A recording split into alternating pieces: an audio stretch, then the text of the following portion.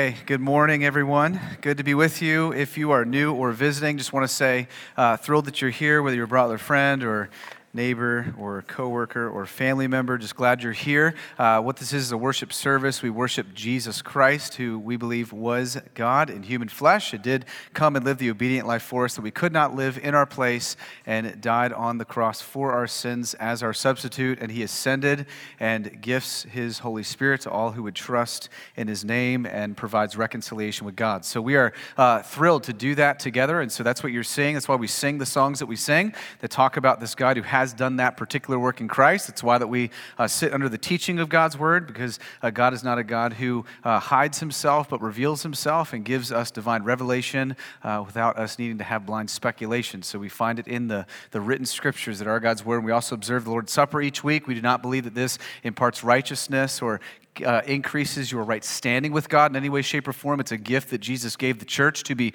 nourished in a very deeply spiritual sense as we consider and are reminded of the good saving work of Jesus Christ in all that he has done. And then we finally worship Jesus by giving. We give in the silver boxes on the back wall, and we always say, if you're not a regular attender or member, we're not interested or desiring your finances or funds. We really want you to know this Jesus Christ and love him and be found in him.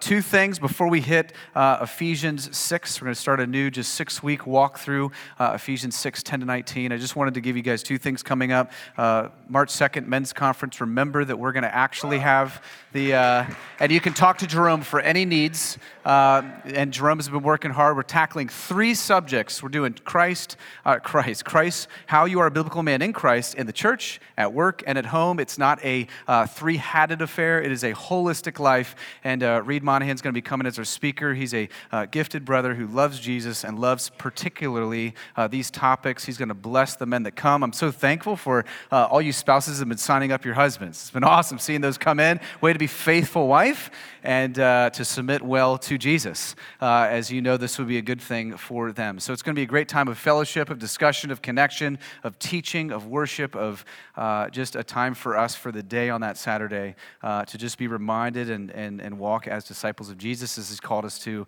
as men. And then we just want to remind you, save the date. Ed Welch will be here on February 10th to preach and teach. And if you do not know who he is, he's a prolific author, speaker, counselor.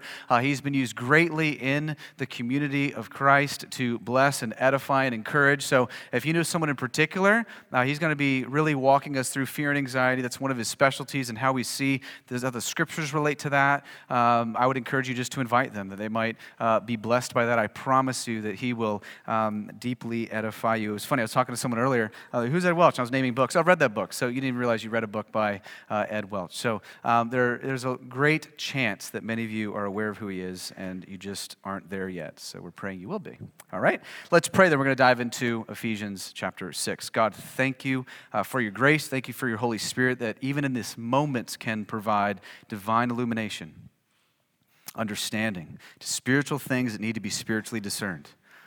God, I pray you would do that for brothers and sisters in this room. I pray that you do that for friends in this place. I pray that even some that might not currently have a saving understanding of Jesus Christ, that you would bring them from darkness to light even in the next 40 minutes together.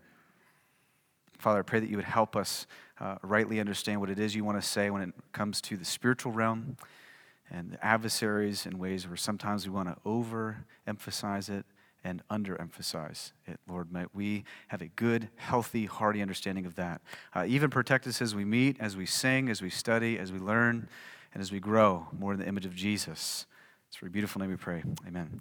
Amen. Ephesians chapter 6. If you don't have a Bible, there are Bibles in the back. Grab Ephesians chapter 6. We're going to walk through Ephesians 6, pretty much verses 10 to 18, 19.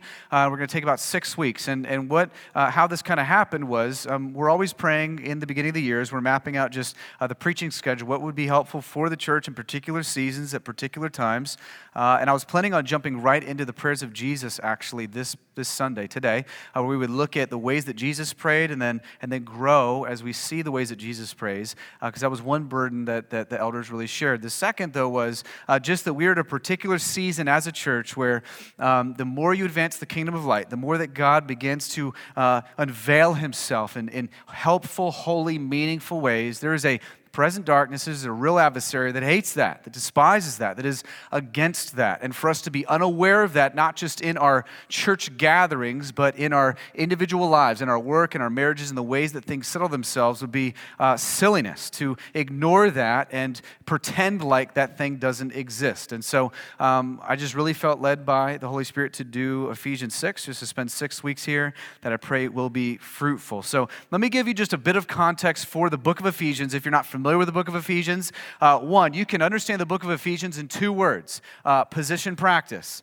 That is the book of Ephesians. The first 3 chapters of this book just roll out for you the amazing position that is yours in Jesus Christ. It just sets before you all the things that are true about you if you're a son and daughter in Him. So you can read the first chapter alone. The first, 11 verses, Paul gives this run-on sentence just shouting and declaring and heralding and enjoying all that's true about you. You're forgiven, you're redeemed, you're chosen, you're adopted, you're an heir, you are set with Christ, you're protected, you are His finally and fully forever because of Christ. And then he rolls into chapter 2 and says, I want to remind you of how this happened. You were dead in your sin, right? In your trespasses. He made you alive with Christ. It's through faith alone in Christ alone. You can't boast in works. You can't boast in merits. You can't boast in church attendance. You can't boast in your denomination. You can't boast in your systematic theology. You boast in Christ. And then he rolls into chapter 3 saying, hey, you got to continually pray that God would reveal to you and remind you this amazing, ridiculous, unrelenting love of God in Christ that surpasses your knowledge. You got to keep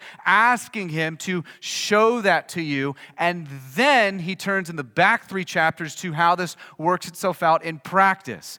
So you're going to get off the rails if you only read 4 through 6 or only read 1 through 3. Someone who only reads 1 through 3 becomes lazy and apathetic. Someone who only reads 4 through 6 becomes legalistic and exhausted. You want the whole book. These books were written where someone would read it in its entirety, right, and understand all that God wanted to say. So understand in the back half, he says this is how your position in Christ fleshes out in your walk with Jesus, in your holiness, in your marriage. There's the big Ephesians 5 classic marriage chapter. This is how it works itself out with parenting your children. This is how it works itself out in work. And then he's going to tie the bow here in verse 10.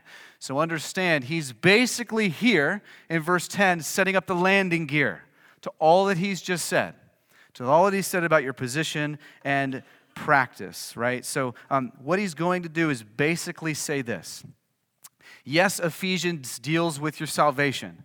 Yes, Ephesians deals with your position in Christ. Yes, it deals with just the realities and glories of what God has done in the work of His gospel. And yes, it deals with how that bends itself into you walking a life of holiness and how it manifests itself in your work. And yes, it talks about your children. Yes, it talks about your marriage. But if you do all of that while overlooking or neglecting the spiritual realm, you might get lost.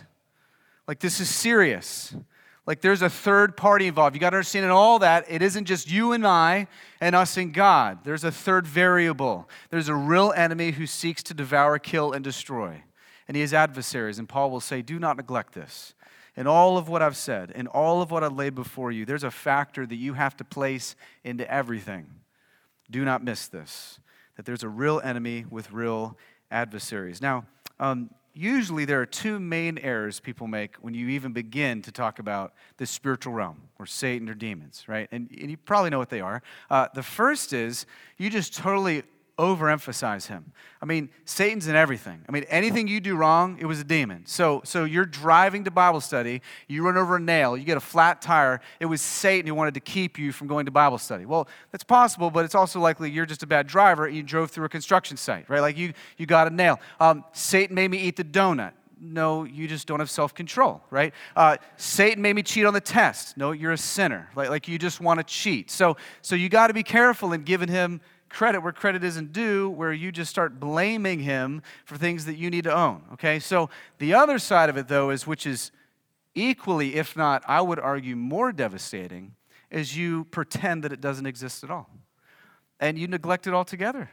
That isn't real. And you take media and culture and all that they've done to grow up these weird, cartoony-looking things. Even though he's this glorious, gorgeous angel, apparently he looks green and red with horns and a pitchfork, nothing like the biblical narrative, right? Just what we've kind of conjured up in our minds. So we need to know what he is and what he's done and who he is and what he's like, because if Paul is serious about this, we need to be serious about this as well. So to never give any attention, to never give any thought, to not try to learn and contemplate these things that are reality, that he seeks to kill, steal, and destroy, is terribly, terribly dangerous. So every time you get shot, you'll blame God, and Satan laughs. And so here's what we're going to look at. We're going to understand as we live God's will, you need to know there's God's enemy. So here's the three things you'll see in Ephesians 6, 10 to 19 over the next 6 weeks. Know your enemy, know your king, and know your weapons. That's all Paul says. Know your enemy, know your king, and know your weapons. Let's see. He makes this clear starting on verse 10. Here's what Paul will say. Finally, it's a stake in the ground. Everything I've just said, finally, man, listen up. Troops, this is a military general giving his message to the troops on the ground as to what's to come. Finally, be strong in the Lord and in the strength of his might. So there's an assumption from Paul, an assumption from the scriptures that you're going to need strength that you don't currently have. Because there's a battle before you that will take strength outside of you. That's why he says it. That's why he says, be strong in the Lord and the strength of his might. It's a Christian walk for sure, but it ain't a stroll. Right? It is not peacetime, it's wartime. We're not on a playground, we're on a battleground. This is a real war. He's reminding us of this. There's a third party in all that I just laid before you.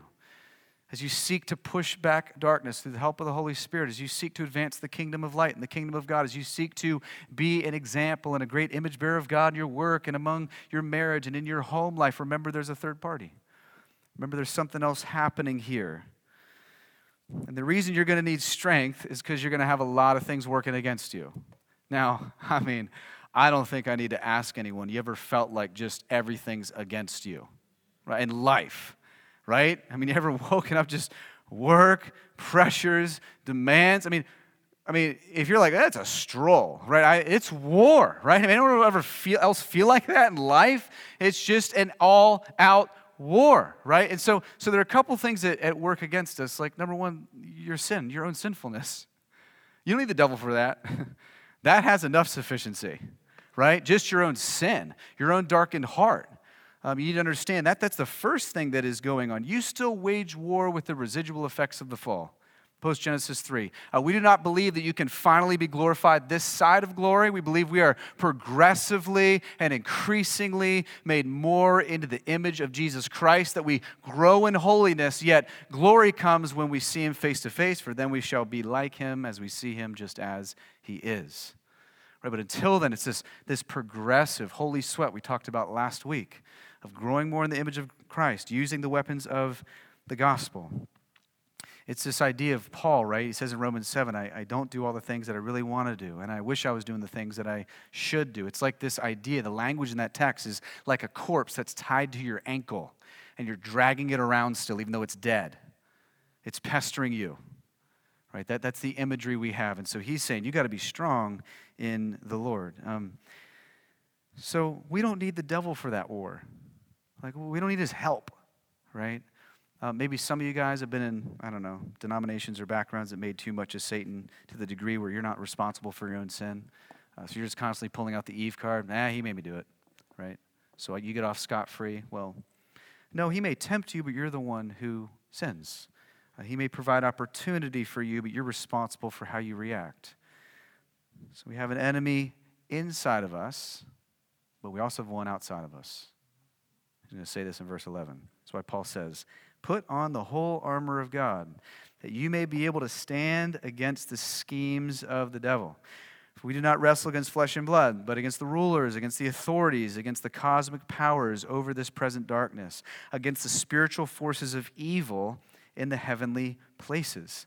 Guys, this is a serious, strong, hard word from our commander-in-chief under Jesus, Paul, the Apostle Paul, running under the inspiration of the Holy Spirit as he has gone around and planted churches and encourages Christians and writes them letters and builds them up, right? Here's a church in Ephesus that he founded that after he was one of the most zealous rabbis who hated Christians, he becomes a Christian. In his third missionary journey, he's telling this church, he's telling us as individuals and a collective as a whole, hey, you got to suit up because there's stuff on the ground that's happening. As you ascend the hill, right, there's an enemy. There is someone who does not love you, who hates you. There's someone who despises you. There's someone who opposes you.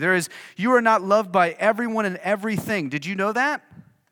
And did you know that he's not talking about people? You don't wrestle flesh and blood. That's huge. Did you know you're not loved by everyone and everything? Did you know that you are hated, despised, and opposed? And he's not talking about people. He's not talking about humanity. And this is so important that we get this, because it helps shape a lot of your thought. It also protects the silliness in our evangelism. I just see it all the time, man. You expect non-Christians to act like Christians. You expect someone who does not have the mind of Christ and assume they should be acting like they have the mind of Christ. You're treating them like they're the enemy. They're not the enemy. Your neighbor's not your enemy. Your spouse isn't your enemy.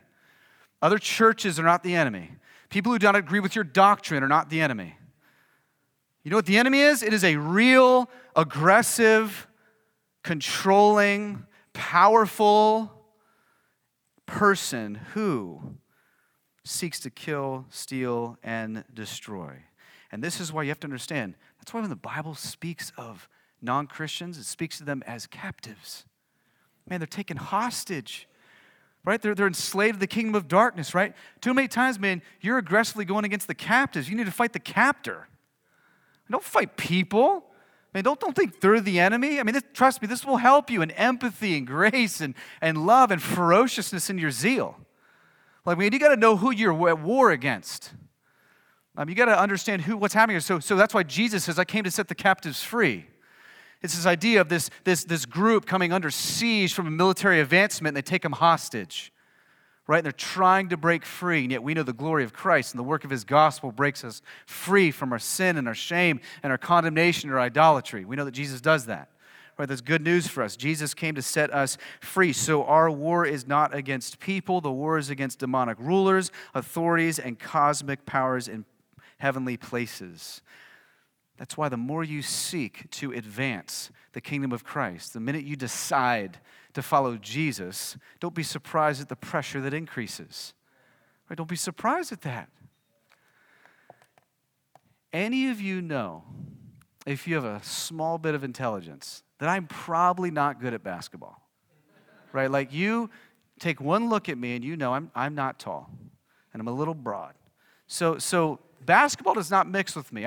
By God's grace, I've enjoyed a lot of sports that I love to play, but if there is one sport that I personally, spiritual gift was not flowing in, it was basketball, right? I am all torso, no legs. My vertical is negative. I go down when I try to jump. No joke. So I've got this now. Now here's how God is sanctifying me. My son, who's 5, the one sport that he's leaning into aggressively is basketball. So I actually got with some of you last week. I was like, hey, can I get any tips? I'm like, I don't know how to teach him or train him or I don't know, tell him what to do.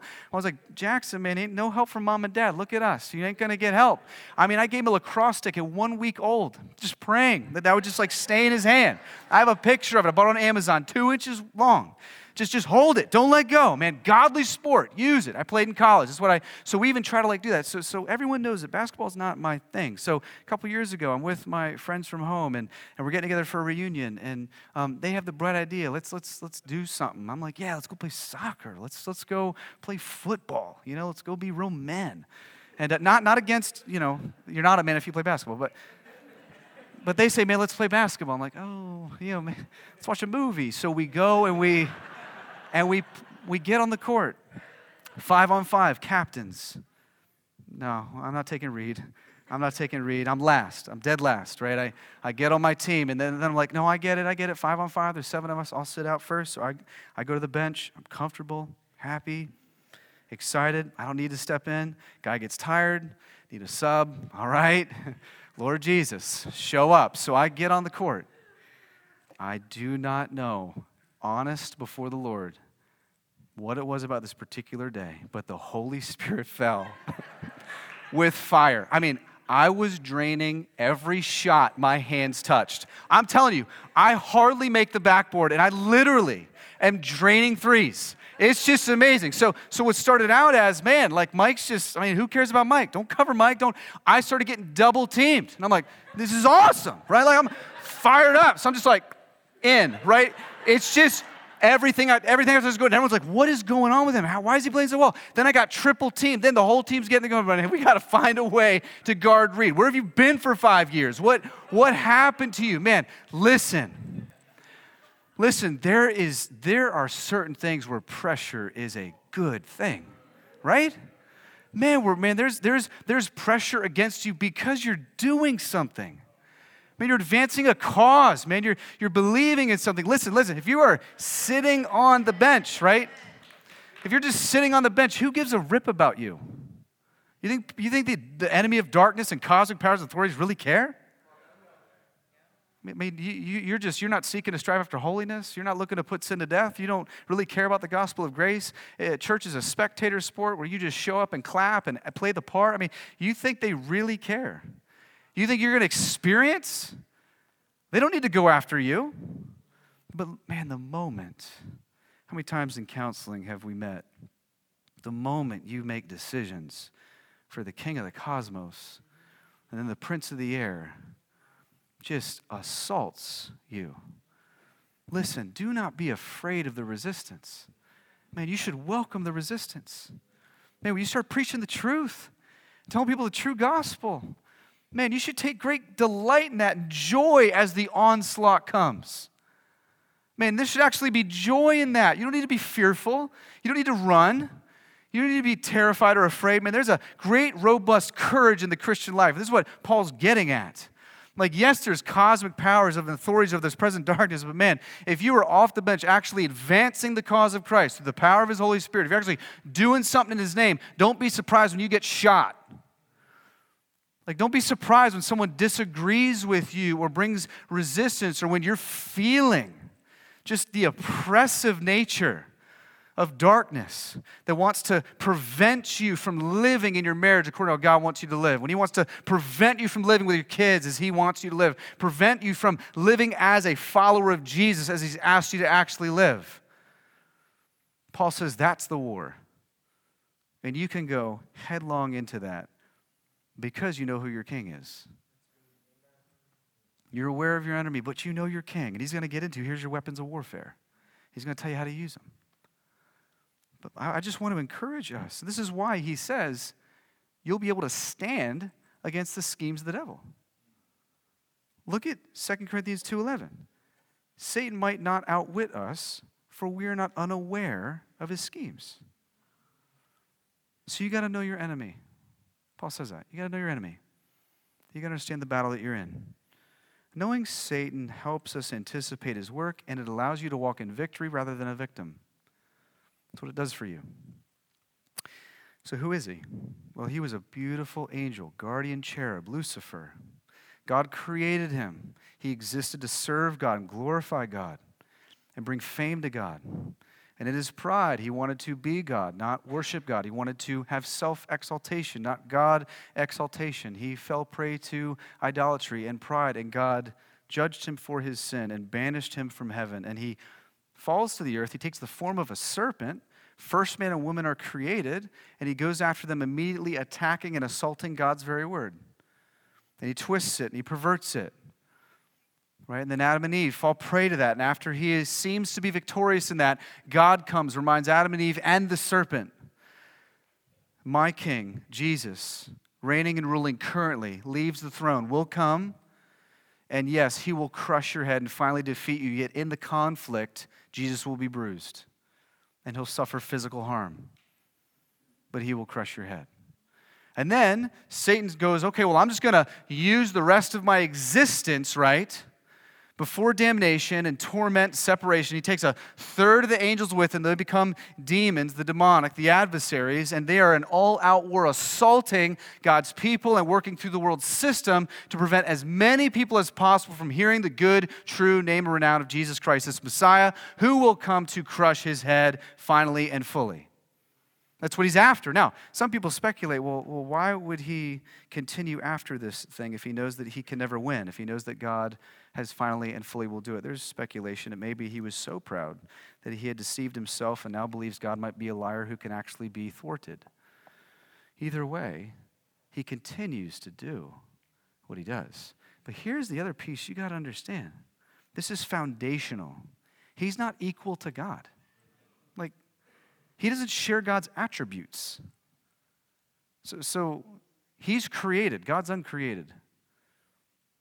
He cannot be everywhere. God can be everywhere. He's not omniscient. God is omniscient. He's different from God. According to Ezekiel 28 and James 4, we know the motivation for all of his works is pride and self-glory instead of humility and God glory. That's why he will, because of this, one of his most powerful allies is opposing God's people in their own pride. He will use your pride. You're already sinful with pride. He doesn't have to give you pride. He will use your pride. He will work to override your pride.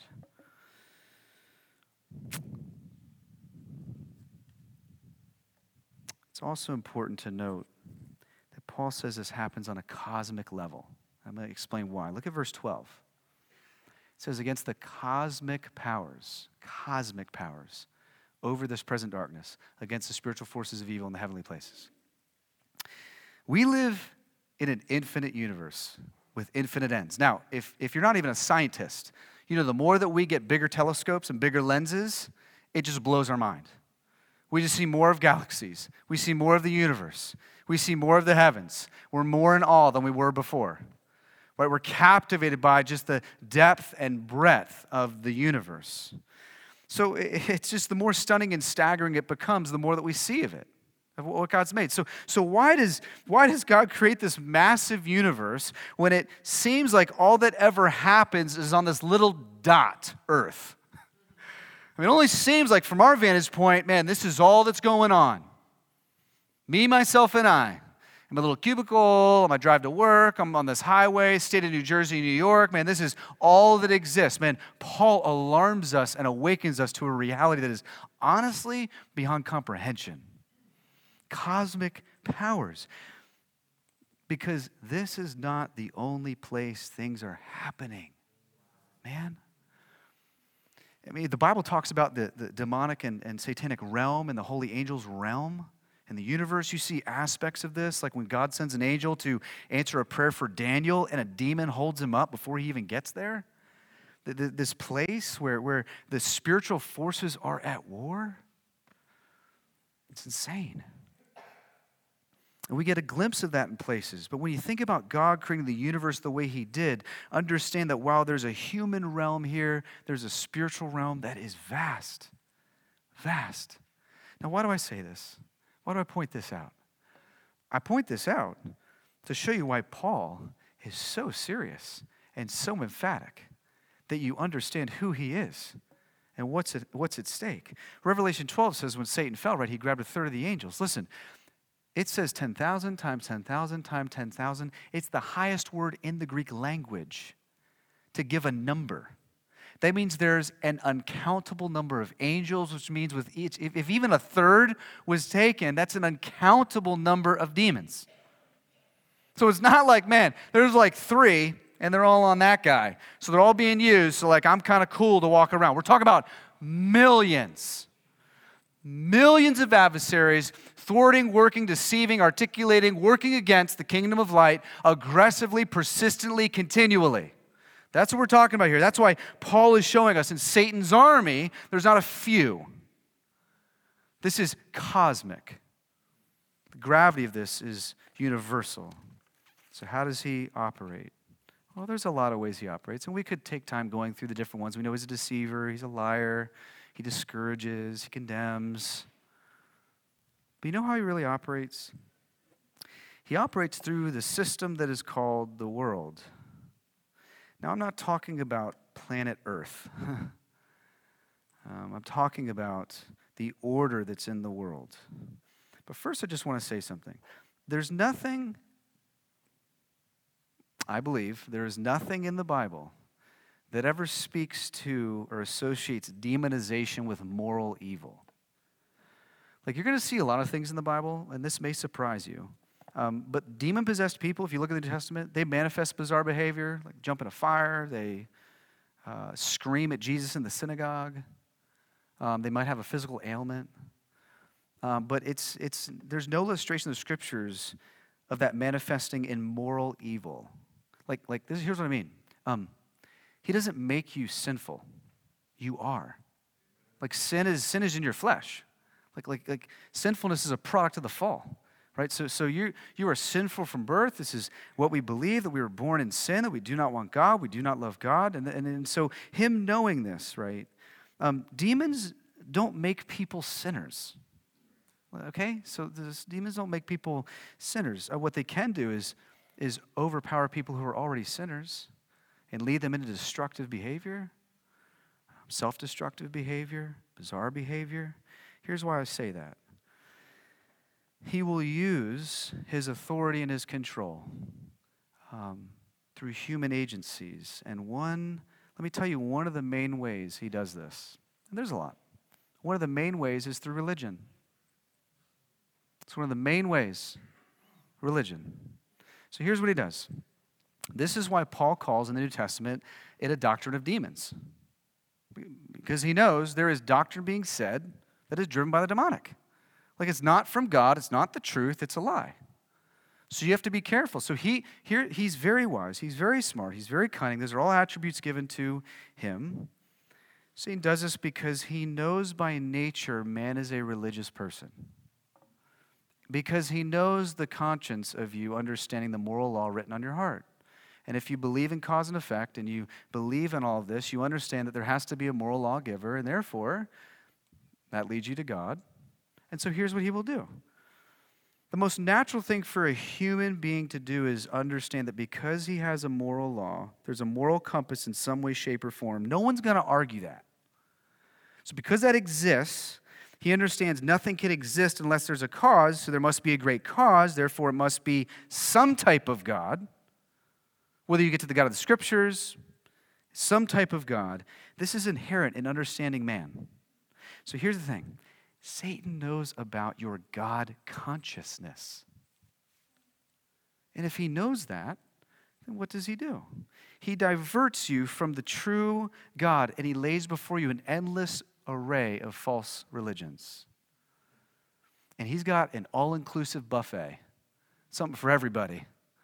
Now, for the legalists, man, just go to church more, just pray more, just give more, just show up more. Out to the blatant licentious, just become atheistic, just don't believe, just God isn't really real. He's got this whole thing done, and he's the author of all of those, and all of them have the same thing in common. All of them. And it's one thing. It tells man that salvation and right relationship with God can be earned.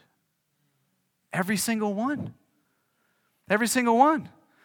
So, man, let's just get our eyes off of the good news of Christ coming. I mean, he knows, man, Genesis 3, my head's going to be crushed.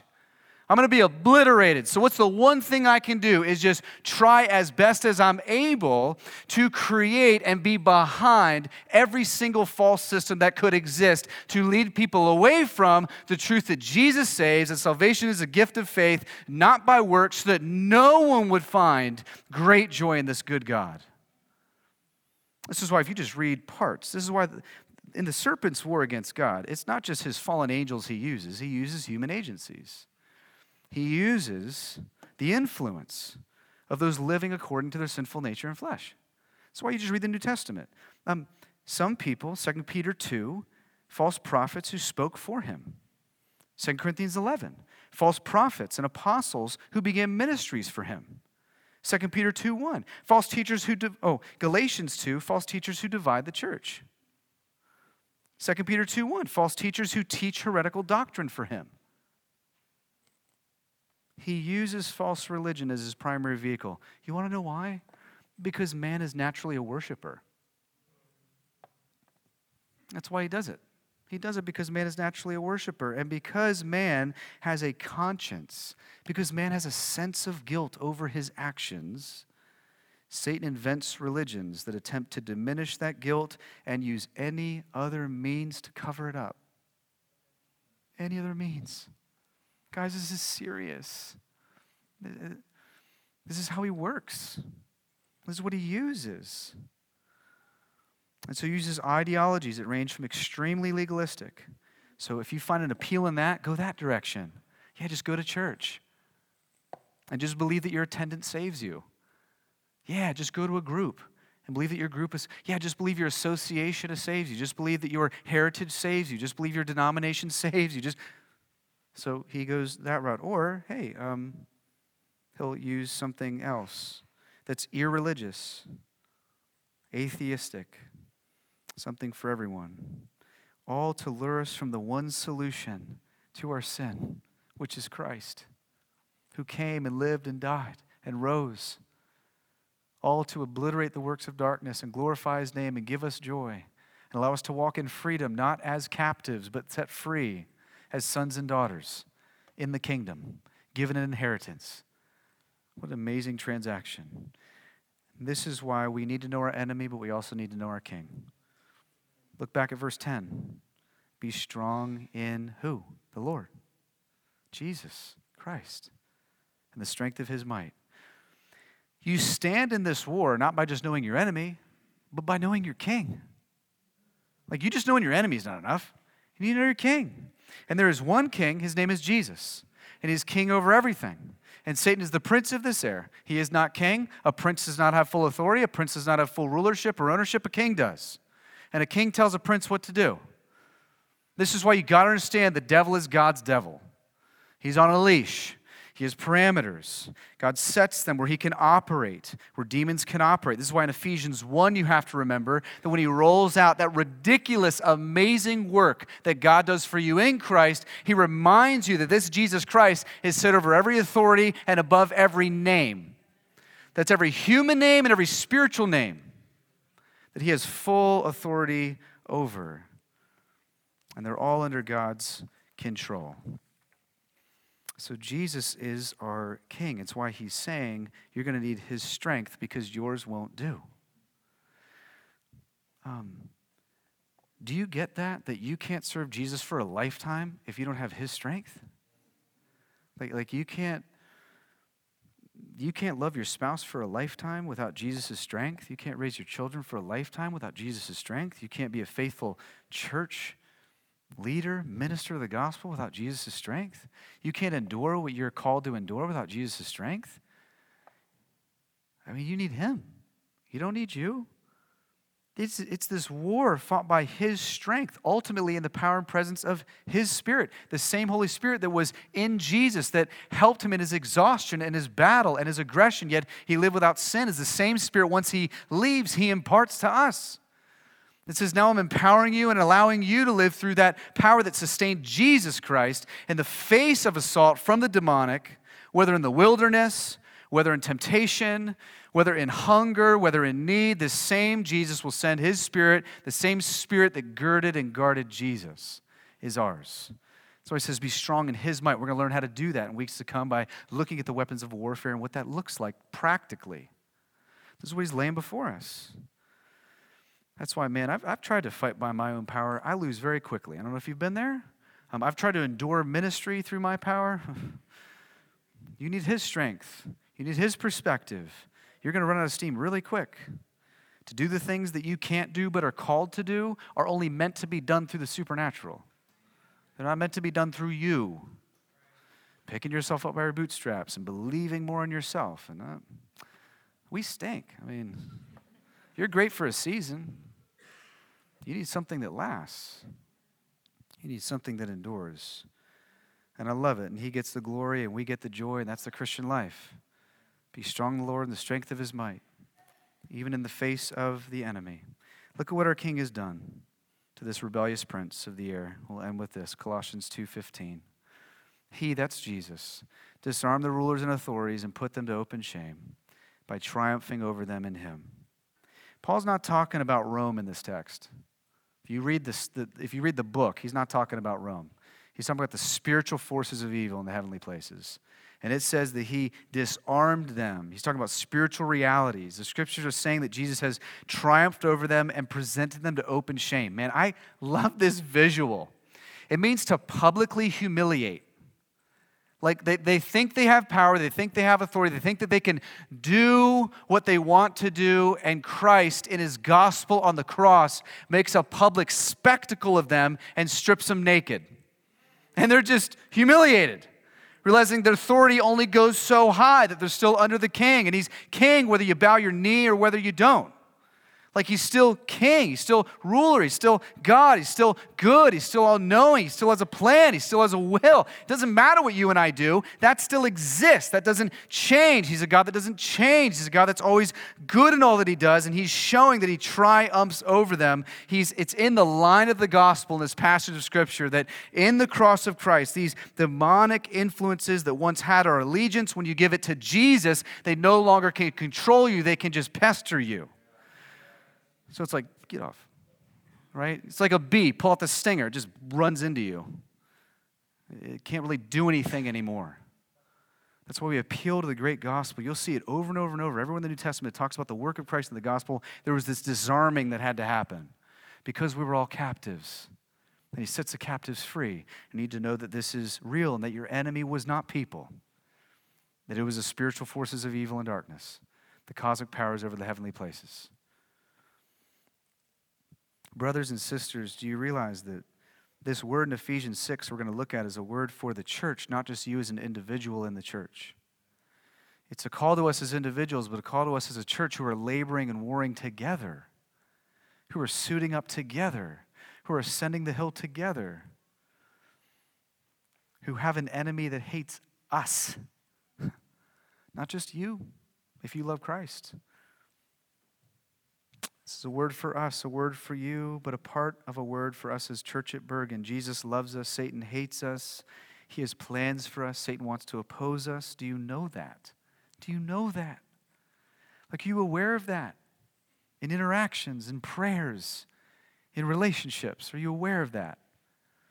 Are you aware that the seed of bitterness is not just for you to be bitter, it's to do something much larger, to create a ripple effect that would damage and harm the cross and work of Christ and his bride, the church? Do you know that he wants gossip and slander, not just because you be a gossiper or not like it? He's much more smarter than that. Who cares? Unless it affects something, unless it creates a wave of something. We're so aware of these things, the ways that we've been given and stewarding what God has given to us. Now, most Christians don't know this. Most Christians think that we live in a therapeutic culture. God's like a life coach, comes along, gives you tips for how to live, how to be better at your job, live for your glory, get what you want. Man, God does not exist to bless you. We exist to worship him. Listen, this ain't some playground we're on. It's a battlefield. God ain't my life coach. Freaking king and warrior. Savior, God, king, rescuer. I was in Satan's grip. This isn't someone who comes along, wants to tweak me, and hey, let me help you with your life, man. He wants to make you brand new and save you from destruction. That's the only good news. How is it good news otherwise? Why love Jesus? Why follow Jesus? Why worship God if he's not this God? If he has not done this work of reconciliation, if he does not done this work of redemption, if he has not disarmed the rulers and cosmic powers that are at war, who cares?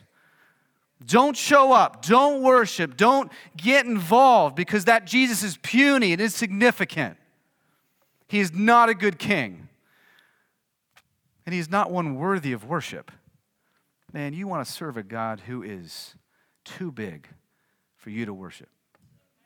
He's too big for you to enjoy, right? That's the God of the Scriptures. That's the God of the Bible. Do you know this King Jesus? Do you know that you're a captive to sin if you have not trusted in Christ? Do you know that he holds the keys to the kingdom? He can unlock the prison cell through the life, death, and resurrection of his work. Do you know that he loves you? Do you know that he's for you? Do you know that he's after you? Part of the evidence is your presence here this morning. That he might even use this gathering to open up your eyes and heart and woo you to his name. Do you know that's mercy? That he'd be kind enough that you would be invited by a friend or a coworker or a family member. The Christian life is war. Listen, the closer you get to Jesus, the more resistance you'll get. The more you advance the kingdom of God, the more shots you'll take. It's a very deceptive lie to believe things are hard, it must not be God's will. Usually, friends, the harder it gets, the closer you are to the heart of God. So what do we do about it? We stand. We stand. That's next week. Let's ask for help. God, thank you that you're a God who's in authority. Thank you that we know you as King. Thank you for revealing to us the things that we need to know, we need to see, we need to believe.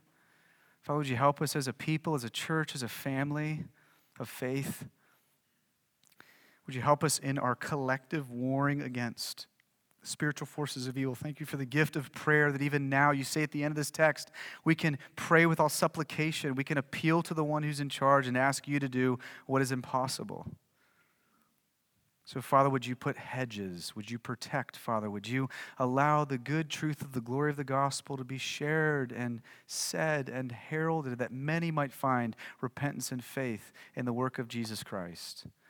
Would you protect us, Lord, from deceit? Oh, Father God, would you protect us from wandering, from enticements, from temptations that are not of you?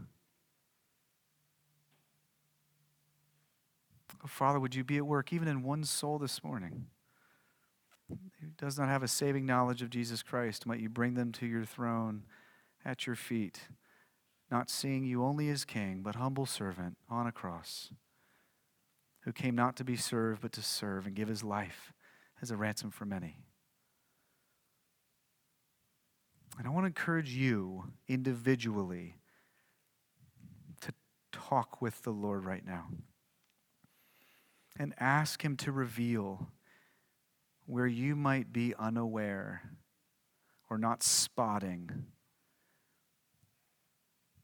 the war of darkness. Your enemy is not your spouse. Your enemy is not your friend. Your enemy is not your neighbor.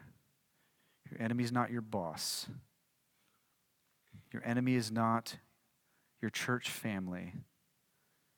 Your enemy is not those who disagree with you in doctrine. You do have a real, live, breathing enemy of God with cosmic authorities and powers and adversaries. Ask him to show that to you. Where is their unbelief? Where are you wrongly fighting? And where do you need to wage war?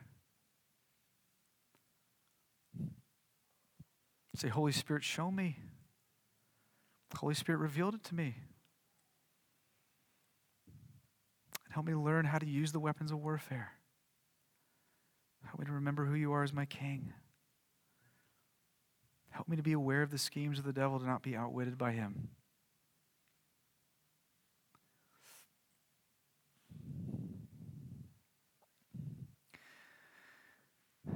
Father God, I pray that you would help us as a church, and that you would, not just with this church, but your church, in nations and tribes gathering across the globe, some in horrific circumstances with no freedoms, in fear of losing their lives. God, protect them. God, might you continue to hold back the enemy of darkness. Might we not be afraid of this, but might we also not overestimate this.